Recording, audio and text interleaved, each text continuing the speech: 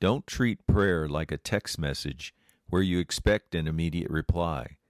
Rather, think of prayer in terms of writing and responding via snail mail, where while the answer is slower, it's still sure to arrive. Top of the morning to you. When we consider the concept of waiting on the Lord with the mind of love and a firm determination to get to know God better, we see how important this practice is and how it can be done only by faith. It's a lot like the increasingly lost art of letter writing.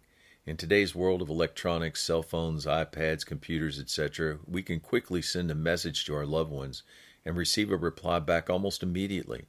And if we don't get a quick reply, we wonder if something's wrong. We have little or no patience for waiting. However, for those who do use snail mail to communicate with a loved one, there's a lot of patience and waiting involved. Waiting and trust that the letter will be delivered and that the person getting the letter will respond and mail their letter, and then we wait. The process can take weeks, even months to complete.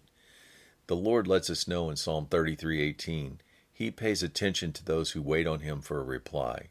He appreciates everything it takes for us to wait, how we hold Him in awe and reverence enough to hope in His mercy and love to wait for Him.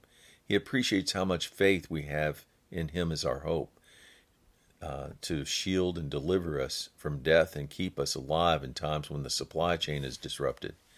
The psalmist assures us God's mercy and love on us is in direct proportion to our waiting and hoping on God. Psalm 25:5 explains how we are willing to wait because we believe God is our salvation and that He will lead us in truth and teach us.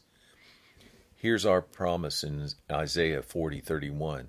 Those who do wait on the Lord shall renew their strength. They shall mount up with wings like eagles. They shall run and not grow weary. They shall walk and not faint. James 5 encourages us to be patient, brethren, until the second coming of the Lord. Like the farmer who waits for the precious fruit of the earth with patience, for it will arrive when it receives the early and later rain. Word of encouragement, good things come to those who wait. This concept is seen in James 5:7-11, or in Lamentations 3:25. The Lord is good to those who wait for Him. Plus, we have the assurance in Micah 7:7. I will look to the Lord. I will wait for the God of my salvation. My God will hear me.